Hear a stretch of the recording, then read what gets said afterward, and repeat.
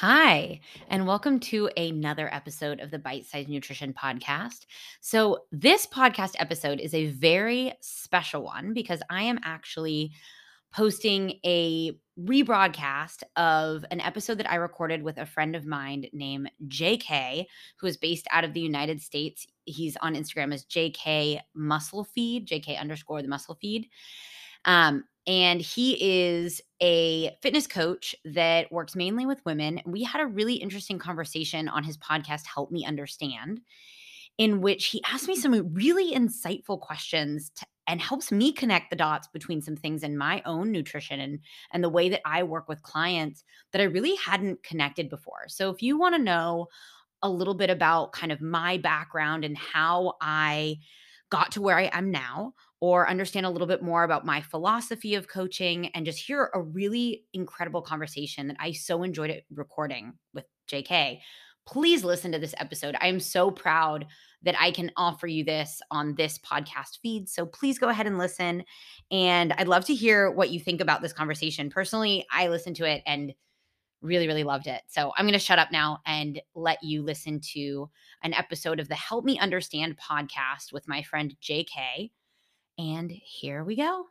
All right. Well, welcome back to another episode of the Help Me Understand podcast. And I am here today with a long overdue conversation with Jillian Bennett, who is the owner of Bite Size Nutrition and just a general all around really interesting human being to talk to. And you, I think, will very shortly agree with me on this one, just based on some interactions that we've had. She has such a different perspective on health, fitness, nutrition, habit building, just all of the things. And on this podcast, we dig quite a bit into help me understand, how you got where you are, the context and all those sorts of things. So instead of going on with a really super long intro, I'm just going to flip it right over to Jillian and first say, thank you for being here.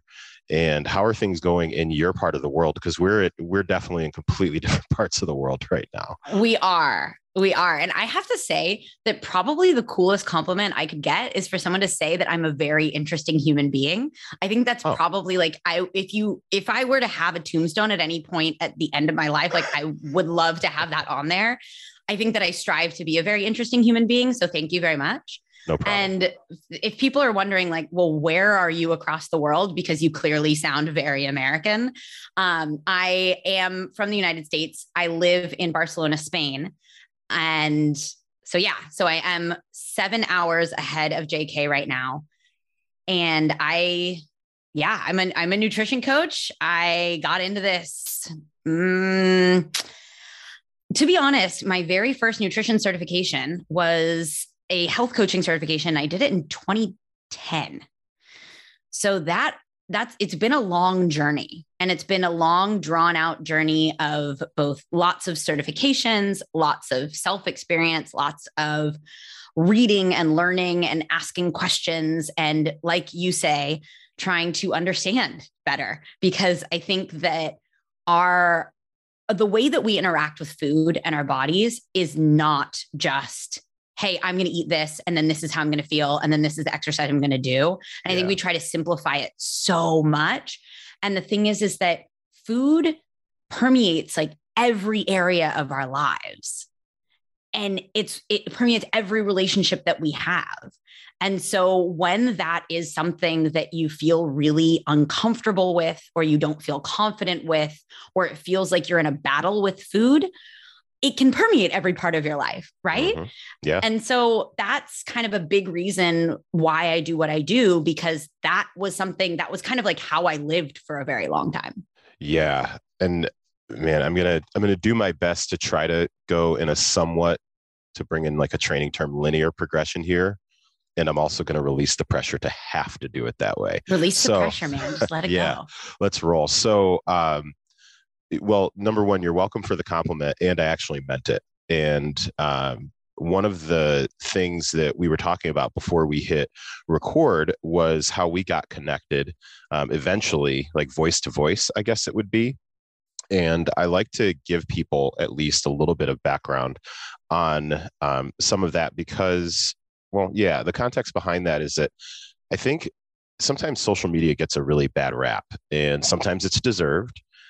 In my experience, it's social media has been mostly a really strong positive, and I think a lot of that has had to do with where I spend my time and what my intentions are more often than not.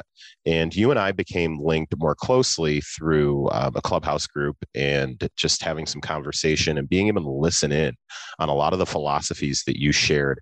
And I believe at the time it was the Health and Fitness Professionals Club, which I think now has transitioned to a different name, if I remember correctly. But I honestly, be off. I don't put efforts into Clubhouse. I've been trying to be very directed with my efforts and my time. And so I haven't been in there in a while.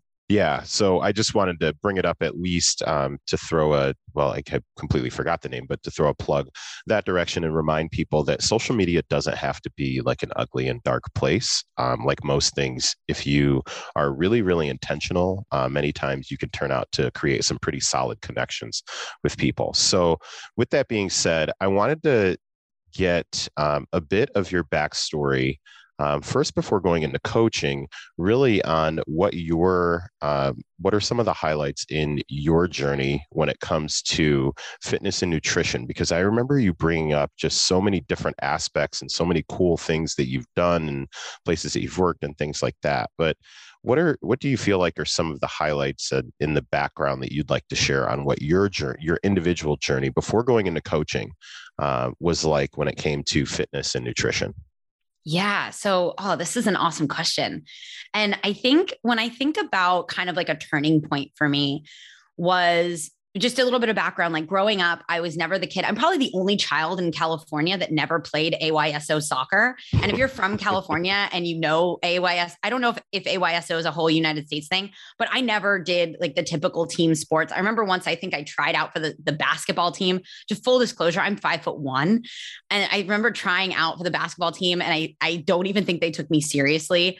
And so I grew up with this very strong belief of like, I'm not athletic. And I also, when I was younger, I got made fun of a lot for my weight and what my body looked like. And I had a couple teeth that were missing. It was just altogether like not a great experience as far as like appearance was concerned.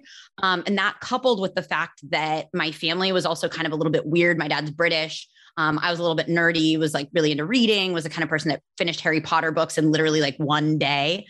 And so I never was a very sports oriented kid. I also used to hate vegetables so much that I pretended I was allergic to them. I would literally pretend that I could not eat a tomato. It's so funny because now, like, as I'm sitting here, I have half a carrot that I didn't have time to finish eating next to my computer. Nice. Keeping it real. So it's cool. It's just a testament to how much people can change. And so I didn't actually eat vegetables or exercise until I was 20 years old.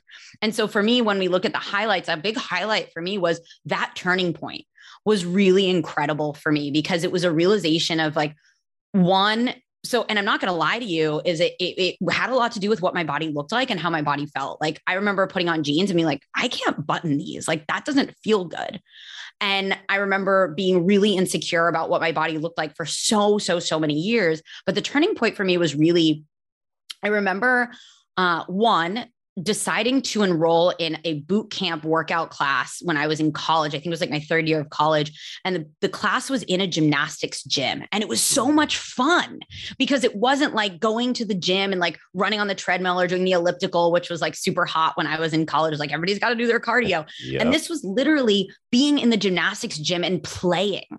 Right. And so that for me was so much fun because the focus wasn't on like, oh my God, how many calories am I burning? It was what skills am I learning? Like what things am I doing differently with my body? And that was like the rabbit hole, like Alice falling down the rabbit hole for me, because it was also like, even though I wasn't good at it, it showed me that I could improve, which I think was really, really important for me. And then on the food side, also understanding that like, I don't need to eat perfectly, but I can improve. And so for me, that looked like going from literally eating like Starbucks coffee cake every day for like 2 meals a day to being like, well, I'm going to try eating a salad. And that salad was like a chicken Caesar salad or a Chinese chicken salad, which if you know what's in those, like there's not a lot of actual vegetables. It's Right. mostly like dressing and croutons, but it was more green stuff than I was eating before. And so for me, that became sort of like the domino effect of these tiny little changes,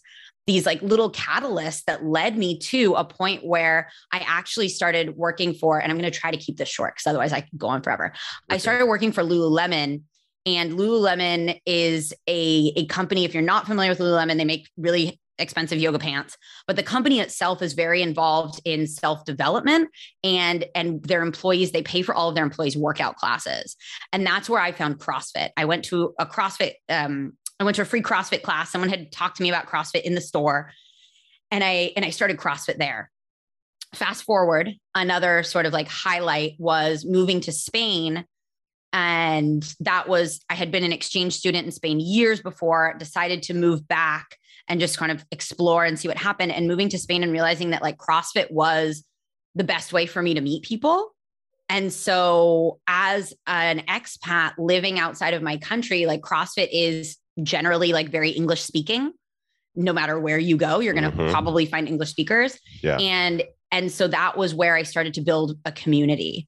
And so those, I think, are kind of two big turning points. And then I would say the third turning point for me was realizing I had been competing in Olympic weightlifting. I had been coaching CrossFit for a long time, and I had been very restrictive with my eating. And I realized that I hadn't had a period in 3 years. And so that was kind of like the next turning point of like, oh, okay, like aesthetics and performance are not the only thing that are important. So I'd say kind of like three main highlights right there.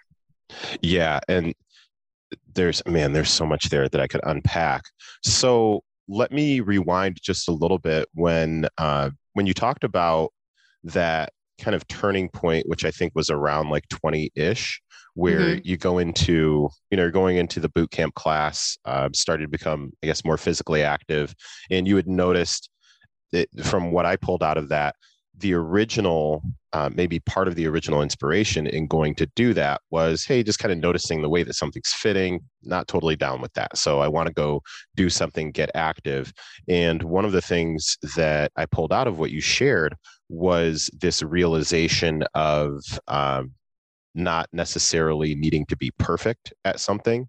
So you mentioned like that just doing a little bit better, like instead of all coffee cake all day, every day, plus twice on Sunday, like, okay, let's mix in some versions of whatever salad I can get right now, whatever that may be. And then later on, kind of transitioning into more of kind of restrictive eating or whatever the case may be. Where do you feel like that transition kind of started to happen? Where, initially it was more, from my perspective, what seemed like a little bit more flexible, like do better, but we're not trying to, okay, I've got to hit this to this nth degree and I can't go like 1 gram of a carb over or no carbs or whatever it may be, to then as you're going further along in your journey, then maybe it became more restrictive. Are you able to kind of go back and reflect on maybe where some of that transition began to happen? Totally. And so there's a principle that my brain needs to, and I'm sure you're going to know this. It's the one where like you start to learn things and you think you know everything. And then you realize that as you learn more, you know less. What is that called? Dunning-Kruger effect? Dunning-Kruger. Exactly. Okay. So the Dunning-Kruger effect, I think that was kind of the issue, is that I got to the point I had done one health coaching certification and I was like, oh, I know about health and nutrition. And so that's where I started to go down the rabbit hole of like, ooh, well, like maybe this isn't a great food, or maybe I should go gluten-free, or maybe I should do this. And so I was learning, but I wasn't learning context, and I wasn't learning, I was still very much like in this belief of like, oh, okay, my body is the most important thing, because that also, like, you have to remember that a lot of the information that we gather, we also hear it through our own lens. And my lens for my entire life had been, I'm not pretty. I need to be skinnier. I'm not one of the pretty girls. I'm chubby. My body isn't good enough. Right. That was sort of like the narrative that I had in my head. And so I had learned enough at one point, and this was, so before I left the States, I remember I did like a sugar detox, And it was like a 21-day sugar detox. And I think when I did it, it was actually with decent intentions of just being like, hey, I'd really like to see how my body reacts to this. But it kind of sparked that, oh, wait, my body will look a lot different if I do these restrictive things. And then that kind of went on the back burner for a little bit, but it popped back up when I started competing in Olympic weightlifting. And so as someone, I told you earlier that like, I was someone that never really exercised as a kid. I wasn't super physical. And I started exercising a little bit later on in my life. And so when I was in CrossFit and the Olympic weightlifting coach saw me and was like, do you want to compete in Olympic weightlifting? For me, that was like, oh my gosh, I'm in the club. Like, I'm so cool now. Like I could actually do this.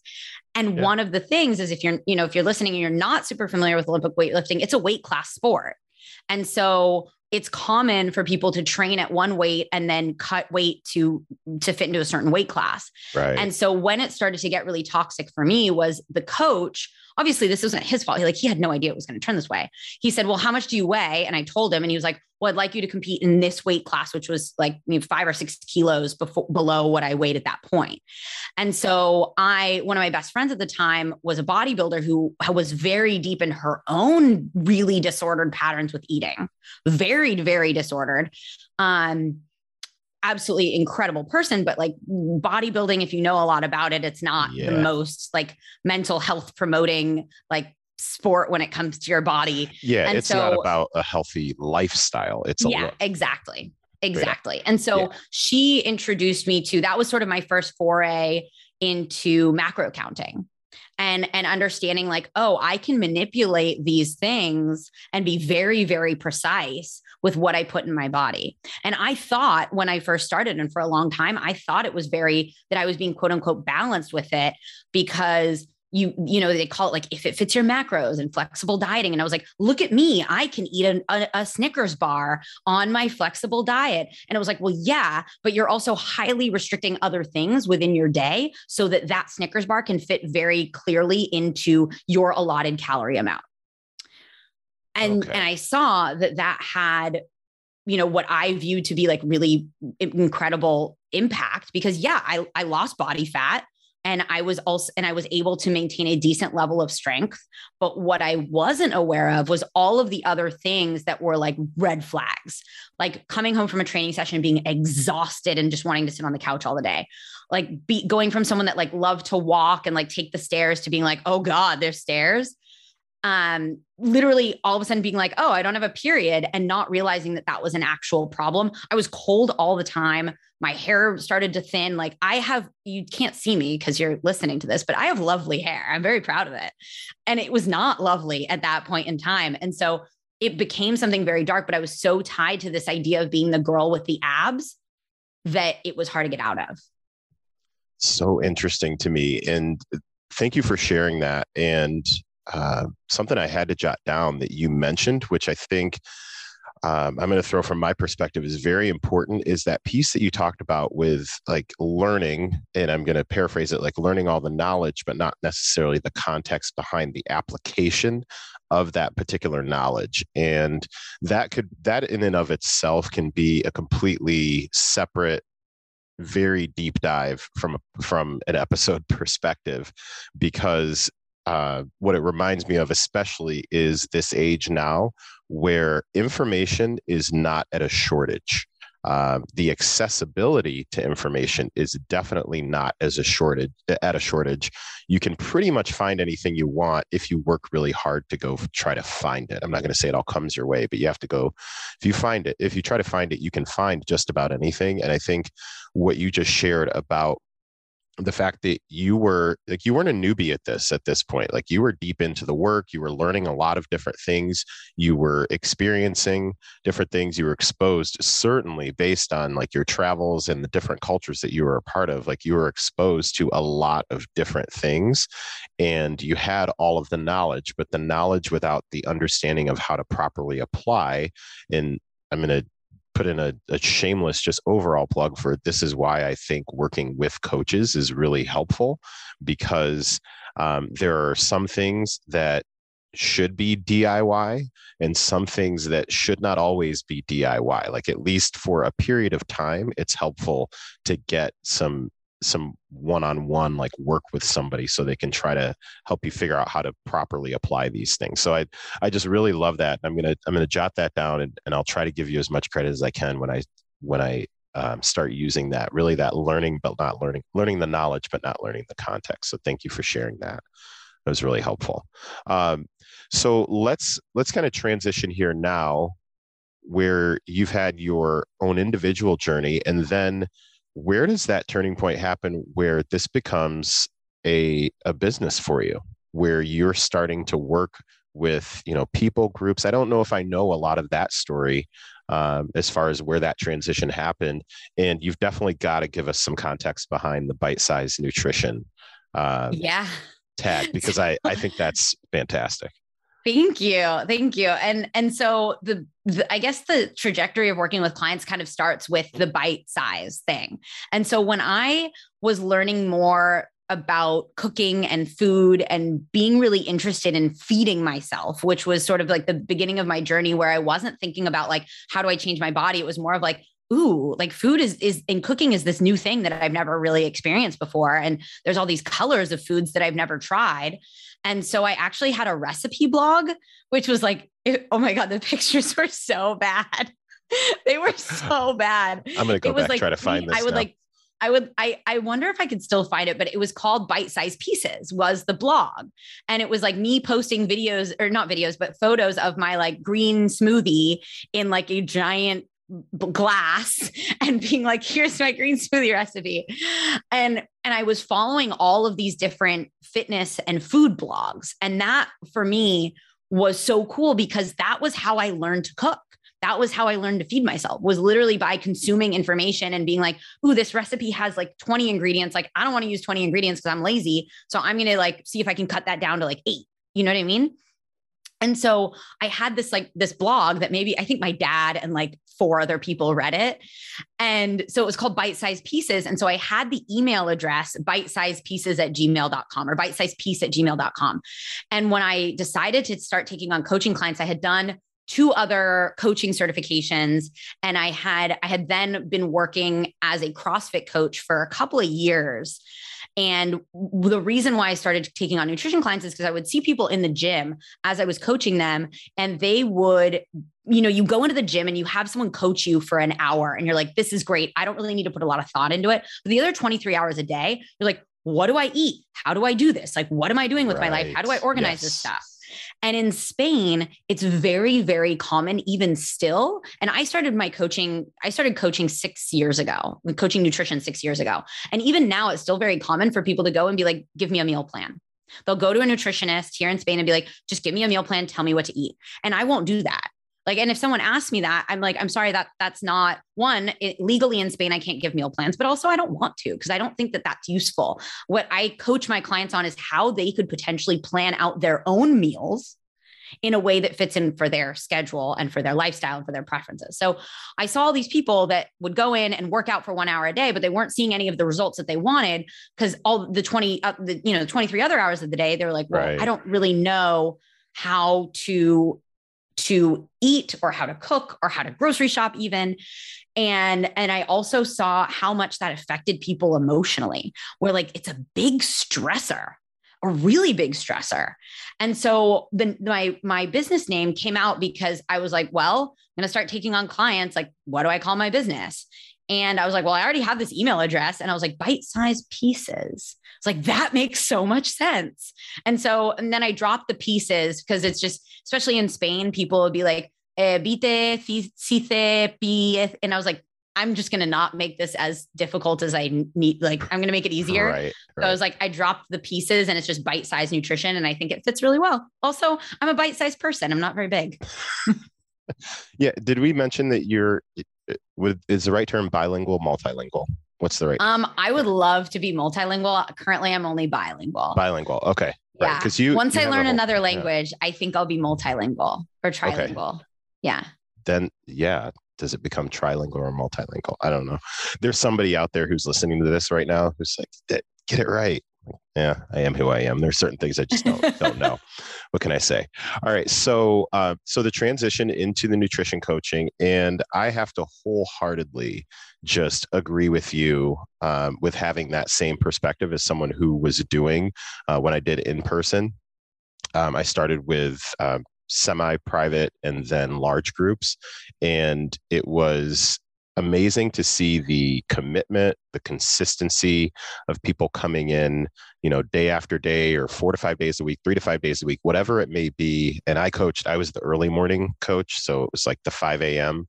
class, and you just see that commitment to the dedication. And then as you get to know your members and you have those conversations, and they kind of pull you aside after class and say, hey, I feel like I've been really consistent, but I don't know why I feel like I've made some progress, but I just feel like there's things I'm leaving on the table, and there's just so much that you don't really have the space to dig into in that class session, or that couple minutes, because you're moving on to the very next class or the very next client. So you just brought back some really good memories for me.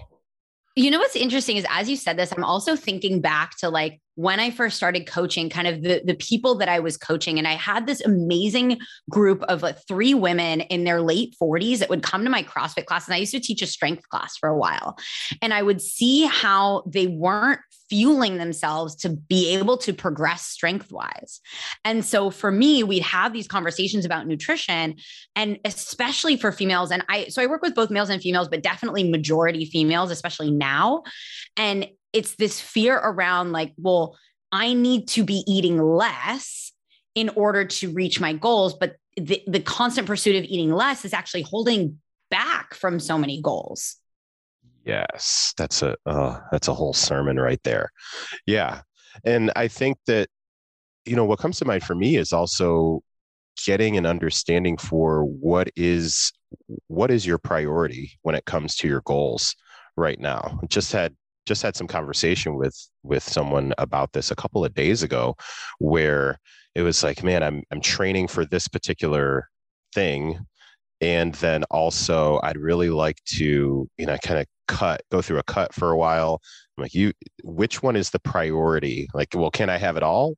Could you eventually, maybe you can have it all, but at some point something has to be a priority. So, going into this deep dive deficit, and then you're telling me you want to smash this next event and finish within the top 5%. Like one of these things has got to give, or else your body will just give. So again, separate topic that I'll jot down for later.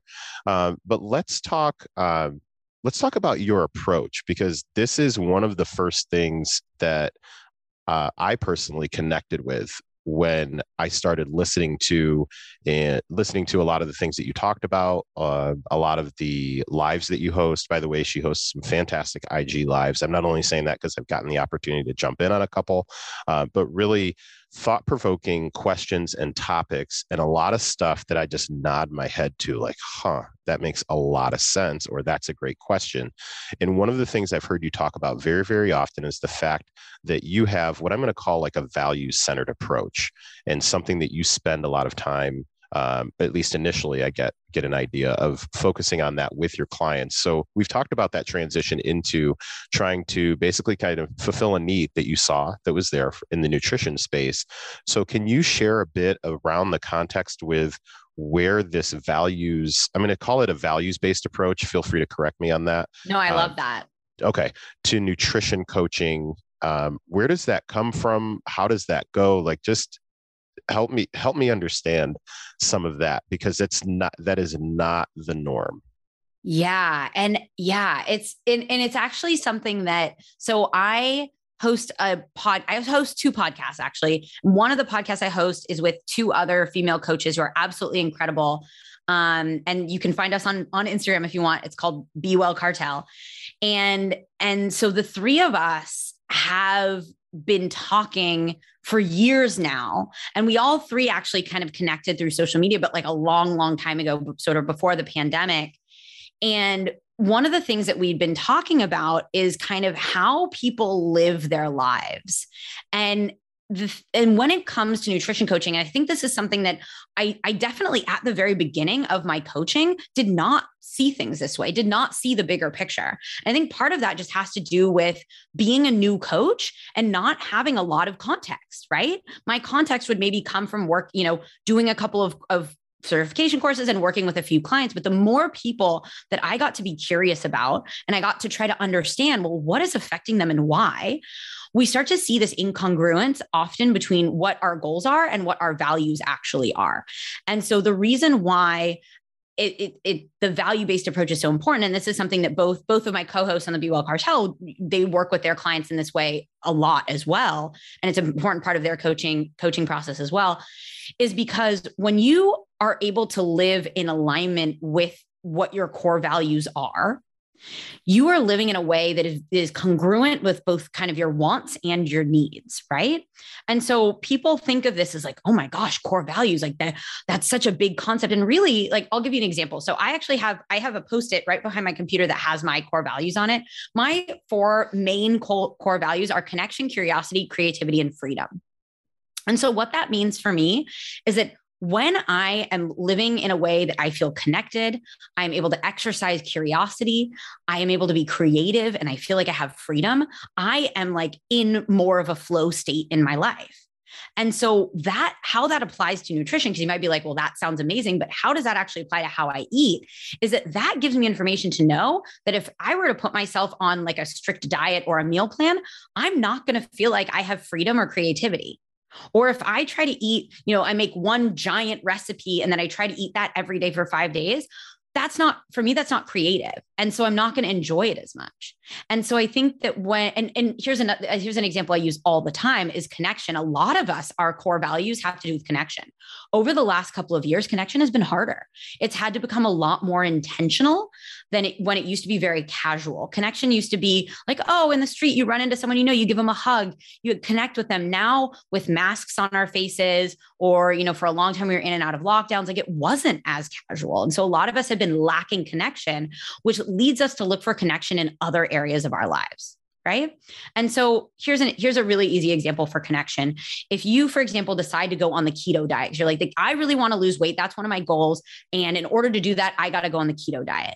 But in going on the keto diet, that takes away from your Friday evening ice cream sundaes with your family, or it takes away from like pizza night with your best friends, then that is actually causing your connection to suffer. And some people may argue, well, yeah, you can connect with those people without those things. But I would argue that it is important to be able to have the flexibility to do those things in your life. Yeah. And this is why very strict diets often just don't last. And this is also why like all diets work. Like, I'm not going to argue with that. All of them work. Like if you can stick to them, they all work. But wouldn't it be more amazing if you could find a way of eating that actually fits in with the type of person you want to be? Because if it fits in with the type of person you want to be, it's probably going to last a lot longer. It's so profound on that. And I think it's hard to do, eh? It's hard to do. Right. You know what? That's a really good, I think that's a really good comment to throw in there, because from my perspective, you explained that extremely well. And also, I can see how someone could go, oh, okay, so that's all I have to do. Figuring out, like I've gone through, I don't even know how many iterations of, sitting down and trying to think through, like, what do I really value? And that's deep work, I would call it. And it can be uncomfortable. Yeah, that was the follow-up question that I wanted to ask you. So, I love the values-based approach because I'm big on having something that you can have as a foundation that you will always be able to go back to, or even utilize it as the filter. So, you work with like this values-based approach to build healthy habits. I start with what's called like neurotyping. So we get an idea for what is your personality type and what really, what drives you, what drains you, what keeps you engaged, and utilize that not as like a box to put you in, but something to kind of jump off of. So I use it as kind of a filter. And I think about values the same way, because I think that you face those moments, and this is the difficult work. Once you've gotten past the point of figuring out what your values are, you face those moments where it's like, okay, you do have to make a decision on either what to eat or what not to eat, or what activity to participate in and what not to participate in. And at the end of the day, you can, like you said, like all diets work, you can sacrifice and you can, quote unquote, white knuckle your way through it till the end of the day if you really want to. And then what are you left with? Like, you've got that quote unquote target weight that you hit. And then you're spending the rest of the month now trying to repair all the relationships that you broke while you were trying to hit that particular decimal point. So I think that having some sort of a filter to run things through can be super helpful. So how, I guess back to the follow-up question that I wanted to ask is, that is, in my opinion, very difficult work. And it's not something that routinely you can just snap your fingers or take a quick assessment or whatever it may be to really get to that understanding of what really matters. I guess what I want to ask is, what is a question, doesn't have to be the question, but what is a question that someone could ask themselves to start that process in understanding like what really matters to them from a values perspective? Like, values work is really difficult. But any particular kind of area that you start in, or questions that you try to ask in order to try to help someone really get an idea of what they value truly? Yeah. So I actually have an exercise that all of my clients, they're like through their onboarding process, sort of the last step in the onboarding process before we have our first session together, is a values exercise that goes through and gives them like a list of values. It asks them specific questions. And it's iterated off of many things that I've learned and experienced, and values exercises that I've done. Some of it is inspired by the work of John Berardi, who was the founder of Precision Nutrition. And he has some incredible questions. And then some of them were things, I mean, I'm constantly listening and learning and trying to gain more understanding. And so I've iterated this over the time that I've been using it to actually fit more of what I think is helpful for my clients. One question that I think is really impactful is understanding, what do I want to do more of and what do I want to do less of in my life? Like, that can be really helpful for understanding, because sometimes we think of like, well, I want to, spend more time with my family, but we immediately go to what's holding you back from that. And so this question is like taking away constraints, is like, what would you ideally like to do more of? And what would you ideally like to do less of? And that can be really helpful to understand of like, well, what direction is important to you and what direction isn't important to you. And then with that understanding that like your values can change. Like, for example, you can, when you're younger, family wasn't as important, but you realize like after a certain point in your life, you're like, family is a really important value for me. And so values can change and they can be flexible. I think what it is, and there's this actually, they talk about values a lot in the acceptance and commitment therapy model of psychology. And there is, and what you said about filter, like using your values as a filter, I think is really, really helpful. And so literally one of the easiest ways that you can figure out your values, if you want to do this, is Google like list of values and read through the list of values, go through, do like a pass through and write down the ones that are most important to you. Once you have a pass through of the ones that are the most important to you, maybe you'll have like 10 of them. Start looking at like, some of them are going to be connected. Like some of them maybe, you might have integrity and honesty. Well, those are really similar. So you can sort of narrow them down into one. You may have, curiosity and learning. Those are also fairly similar. So you can start to pare them down until you get down. Some people say 2 values. Some people say 5, up to 5. I would say probably no more than 5, just to simplify, because anything more than 4 or 5 is hard to remember. Right. And then in acceptance and commitment therapy, they talk about the choice point model. So any choices we make, there is a point of decision, right? There's a point in which you're like, I could go this direction, I could go that direction. And so I also talk about mindfulness and like mindful eating, especially in what I do. But part of mindfulness is really just presence. And so being present to the decisions that you're making can be really helpful in starting to utilize your values as a filter. So for example, you have a moment where you're like, well, I can either go out to eat with my friends tonight, or I can, stay in and eat my like chicken and broccoli or whatever. That's a choice point, and you can use your values as a filter. And so you may say like, hey, I really haven't seen my friends for a while and I really need that connection. I'm going to make the choice to go see my friends. Or you may say like, hey, you know what? I could really use a night in. I've been all over the place. I've maybe been eating out a lot. And one of my goals right now is to lose some body fat. I'm going to stay in. And this is where you get to start making those decisions rather than going through like on autopilot. Yeah. Yeah. And I just find this whole thing so fascinating. So let me ask your point of view on this, because it's something that you touched on right near the end of what you were just talking about, is facing that choice and running it through, what I call the filters where it comes to your values. I feel like there are certain points in time where you do sacrifice a bit of what I'm not going to say sacrifice your values. I guess I don't know the best way to put that, but let me just give you this scenario. A choice. Yeah, I mean, So there's a goal that you are laser focused on. You're going hard and heavy after that particular goal, and you're making a choice to take something that maybe most times is a high priority for you, and you're going to say, you know what, that is not something that I'm going to get into right now, or connection right now may have to take a back seat. Like, this is where I'm curious how you work through things like that. Like I think about when I've got somebody who really has a very specific targeted goal. It's an aggressive goal. It's, albeit for a short period of time, but it's a very aggressive goal. We've been working at a pretty good maintenance level for quite a while. And then they've hit the point where, listen, we're going to make this is going to be a difficult one. And it could have a heavy suck factor over the next like 4 to 6 weeks, whatever it may be. And then we kind of transition back to a maintenance period. And I'm not specifically talking nutrition. I'm talking just in general, with health, fitness, nutrition. Just there are certain points where sometimes you are going to have to like bear down and really get after it.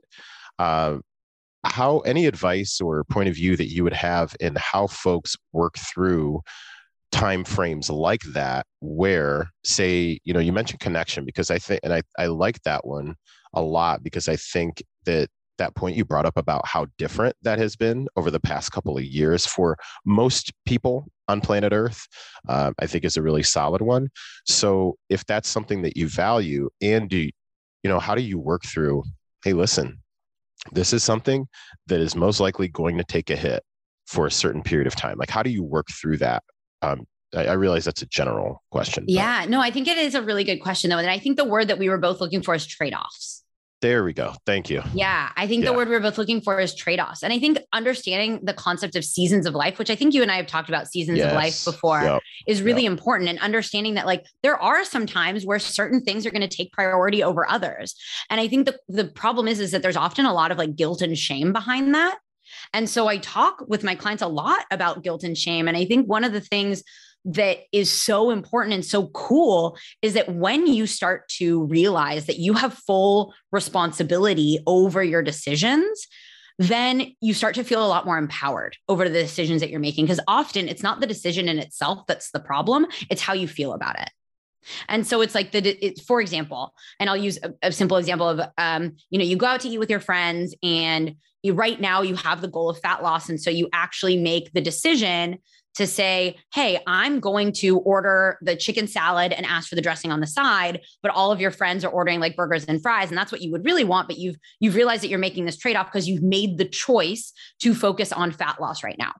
And so I think that, like, depending on how you look at it, you could be like, oh God, this sucks. Like, I really wish that I could do this other thing. Like, I really wish I could just eat burgers and fries with my friends. And this really sucks. And maybe then, because of that guilt or because of that shame or frustration, you end up ordering the burger and fries, eating it, not enjoying it, and feeling guilty afterwards because you didn't do something that's aligned with your value, with your goals. Did that make sense? Are you following me up until there? Okay, cool. So there's guilt and shame behind that decision because you ended up eating the burger and fries, which is the thing that maybe you wanted to do, but the decision-making behind it carried guilt and shame. Mhm. On the other hand, if you're thinking about this as like, hey, I have chosen to enter into a fat loss phase or to focus on, improving certain blood markers or whatever that is. I have made this choice. I'm not compelled to do it. I've made the choice. Then I also am empowered to make the choice as to whether I order the burger and fries or whether I order the salad. Understanding that neither is morally or inherently better. It has to do with the choice that you are making in relation to what you've decided to focus on right there. And I think that the illusion of not having a choice is something that in nutrition, health, and fitness ruins us. It ruins us because we get this feeling of, I should be doing this, I should be doing that, I can't be doing this, I can't be doing the other.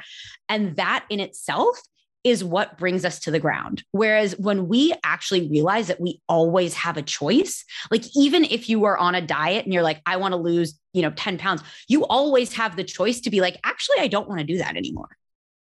And that's really important. Full disclosure, I just sent this message. It was like, I just have one more question and then we'll start to wrap so we could stay in the time frame. And then you just, and now you're like, damn it, why did I do that? But I'm going to stay focused. I got like 15 minutes. I can hang out for another 15 minutes. We're good. I'm going to stay focused here. I appreciate your breakdown of that. And also something that I'm pulling out of that with that reminder that you do have choices. And it definitely reminds me of something that you brought up earlier with what I feel like is the frustration that sometimes people will have with working with coaches, and they're like, well, just tell me what to do. And it's like, well, I could do that, but that's not coaching, that's directing. And there are definitely times where directing, like, hey, go do this, go do that, they have their time and place.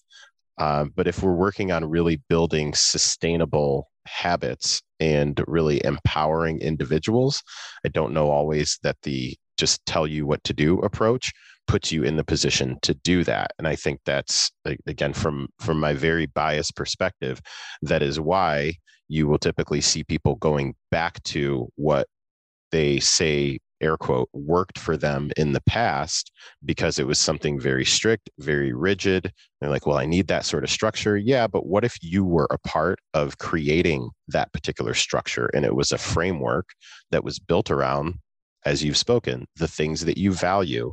And then that's something that you can, tweak as you go through different seasons of life, or even if you want to break down the seasons of the year, whatever it might be, you just are able to have some sort of a structure, and then you get to make those particular decisions. And now you just have more informed decisions that you're making. And that leads me to my last question for you. So, and I don't even know if this is a question. This is probably more like feedback, and then I'm going to ask you to expand on it. One of the things that I really find helpful about your approach with a lot of the content that you put out. So, whether it be through Instagram or whether it was back at Clubhouse, and also with both podcasts that you have, actually, I notice there, more often than not, is a focus on actionable steps. It's like actionable tips or actionable items. And I know most recently with your solo podcast, the English version of your solo podcast, because I'm not at a point to listen to the one in Spanish and actually understand what's happening. So I'm working on that. But I like the fact that you always will give some, okay, so here's 1, 2, 3 actionable tips for you, like where you can start today. First, has that always been something from a coaching standpoint that you've utilized as far as like some actionable steps walking out of a conversation or a session? And also, where did that become such a consistent thing for you? Because I really feel like there's a difference between actionable steps and now go do this, like now go out and do this thing. There's a fine line between the two, and I just feel like you have a great way of communicating it. Can you kind of, I guess, riff on that for a little bit and just let me know about that? I love how you put that, because I guess it was something that sort of like developed naturally, because for me, one of the things that I am always looking to do, because so much of coaching is communication. And so one of the things that I realized at a point, I don't remember when this was, a couple of years ago, probably, where I was like, I feel like I'm giving my clients the information that they need, but they're not doing the things. Right. And I feel like this probably happens in coaching a lot, especially with newer coaches. Well, they'll be like, well, I'm telling them exactly what they need to do, or I'm giving them all the information. But I think that, again, we go back to that context, right? That it's like, well, an action, like something that's actionable is like, you can actually take action on this because it doesn't require like a huge level of knowledge or understanding. And so I like to do that because I want people, if you could describe what I would like to do with my life, it's essentially just empower people to make better decisions for themselves. And better obviously is very relative, because a better decision for one person, it may be a worse decision for another person.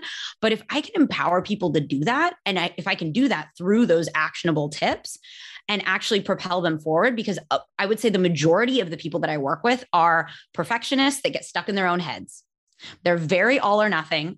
And so one of the things, for example, when I have a coaching session with someone, is I always ask them, like, what went well this week? Like, what went well? And so many times I have clients that are like, oh no, this week was hard. And we always manage to find, even when in the first couple of minutes of a session, a few really bright spots of learning and of progress that they're like, oh my gosh, I never saw it that way. And so for me, I think without really even thinking about it, the actionable tips came on as like, what can you actually take away from this conversation that you can put in practice? Rather than like, for example, explaining to someone like, this is how insulin works. You're like, cool, now I have that information, but like, what does that mean in the context of my body? And I think that now it's become very, very trendy to like offer a lot of high level information of like, cortisol is this hormone in your body. And it's like, okay, cool. So now I know the name of this hormone, but I don't exactly have any idea as to why knowing this name of this hormone actually changes anything about my life. And so it's my hope, and I guess I'm glad that that's what you got out of it. And hopefully other people that listen to my podcast and my content get out of it is like, okay, I'm going to offer you some information, and then here's what you can do with that information. And that action is not going to be perfect. It's not going to be incredible. It's going to be hard. Some days you're going to mess it up, but that is the process of learning how to do things for yourself. And I say this all the time, is like, think about anything that you're good at now, anything that feels effortless, that you don't even need to like think about. At some point, whatever that was not effortless. And you had to put a lot of thought into it. You probably needed to learn new skills. You needed to find new resources, or you needed new information. But at some point, that thing transitioned from being like, oh crap, I'm still really learning, to like, oh my gosh, this is just how I do things. And that, my friends, is the power of habit change.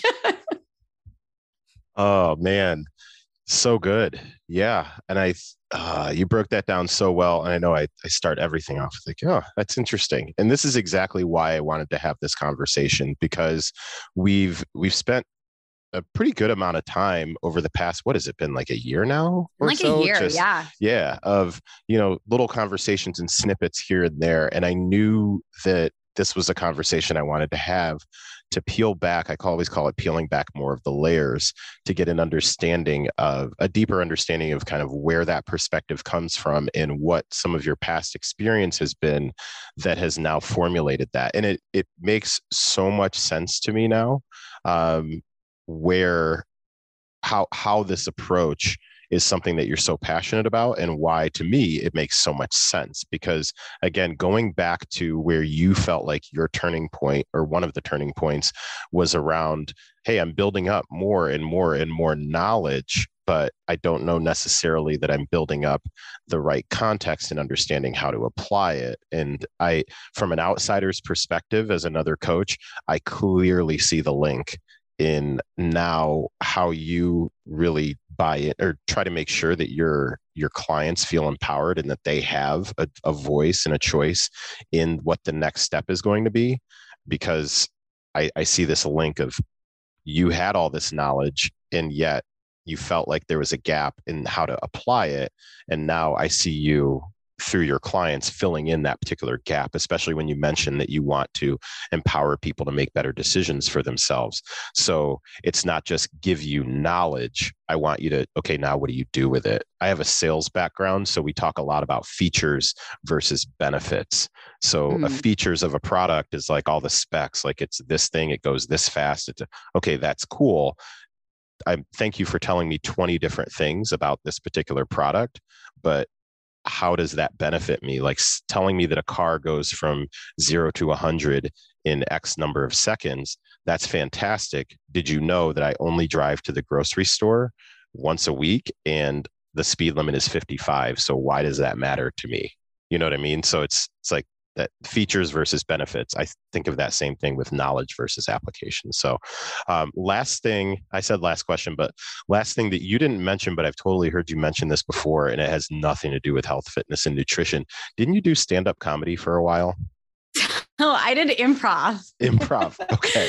Yeah, like, I did. In case nobody's kind of picked up on, like, Jillian's got a hella like funny side. So I remember you saying something about that. So what's the story there? So this is actually really interesting, and it has to do with my values, which is okay.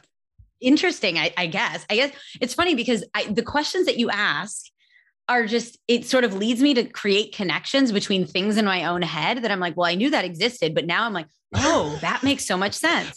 So thank you, because you're helping me understand. Sure. And so in 2012, I don't know how I remember the year, but in 2012, I was at the end of the year, I was like, I am not going to make a New Year's resolution because that is stupid and I never stick to it.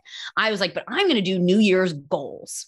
And I had noticed that I felt kind of stagnant. And it was like, one of the things, I read fiction like out of control. I am a sci-fi fantasy total nerd. I devour books. I'm very proud of it, but it's sad because I'm always like, oh, I finished this book. I need a new one. But one of the things that I noticed is I kind of stagnated in my curiosity. I was working in a sales job. I was, doing the typical, like, go to work, go, like, make dinner, go home, watch Netflix, whatever. And I was like, my creativity is gone. And I'm a hyper creative person. That's almost like it's almost my downfall of how creative I am. And it's something that makes me feel so alive. And so at the end of this year, I was like, I'm going to set a goal. I'm going to set goals for myself instead of New Year's resolutions. One of my goals was to start to, rekindle my creativity. And I was like, I'm going to sign up for an improv class. And so I signed up for an improv class, and I went to the improv class, and I did an improv show at the end of the class. And then I got it in my head that I was like, I was going to be a stand-up comedian.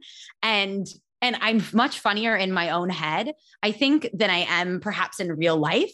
But it is one of those things that, weirdly enough, I'm introverted, but I absolutely adore. You can probably tell hearing me speak is I love public speaking. I love public speaking. I love communicating with groups. I love, like, doing videos and stuff doesn't make me feel weird at all. But if I were to, go to dinner with, like, you and your wife and a few of your friends, I would probably sit there and be like, oh my God, this is the most uncomfortable thing ever. Funny.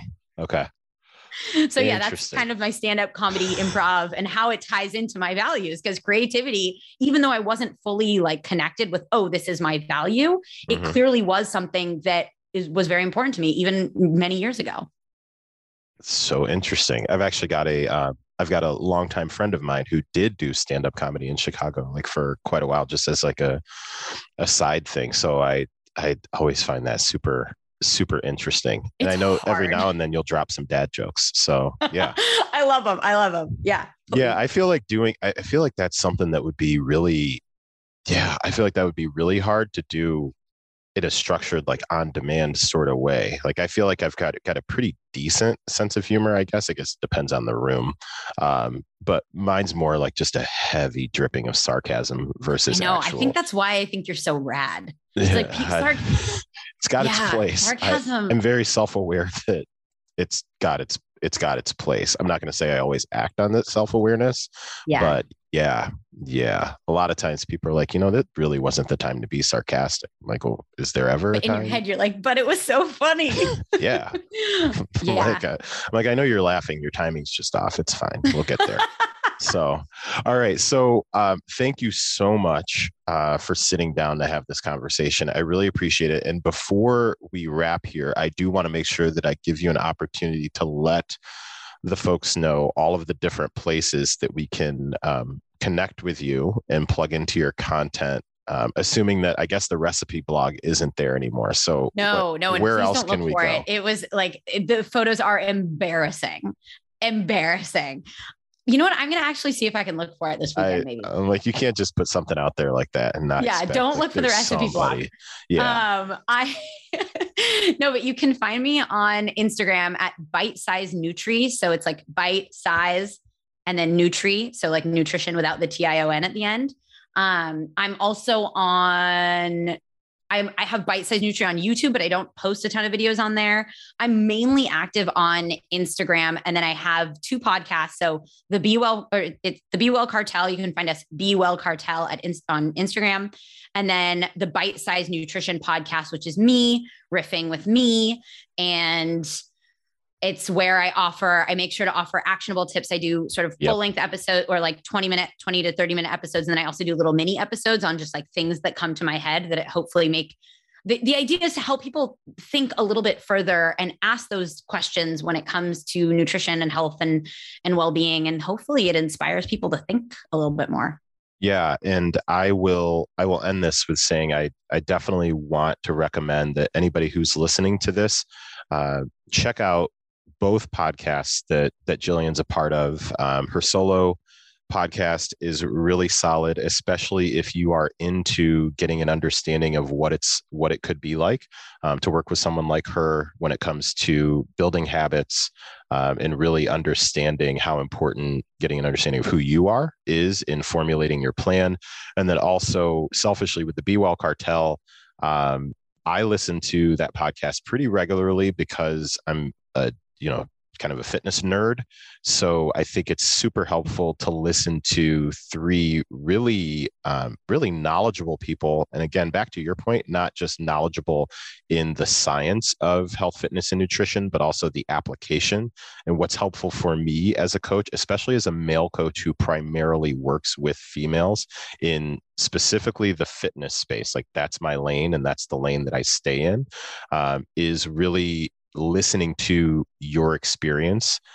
Some of the most helpful episodes for sure have been you all talking about your experiences because you bring such a wealth of different perspectives. So I really appreciate what you guys have offered. So if you can pass that on to your co-hosts, Olivia and Victoria, I believe. So Holly, I'm sorry.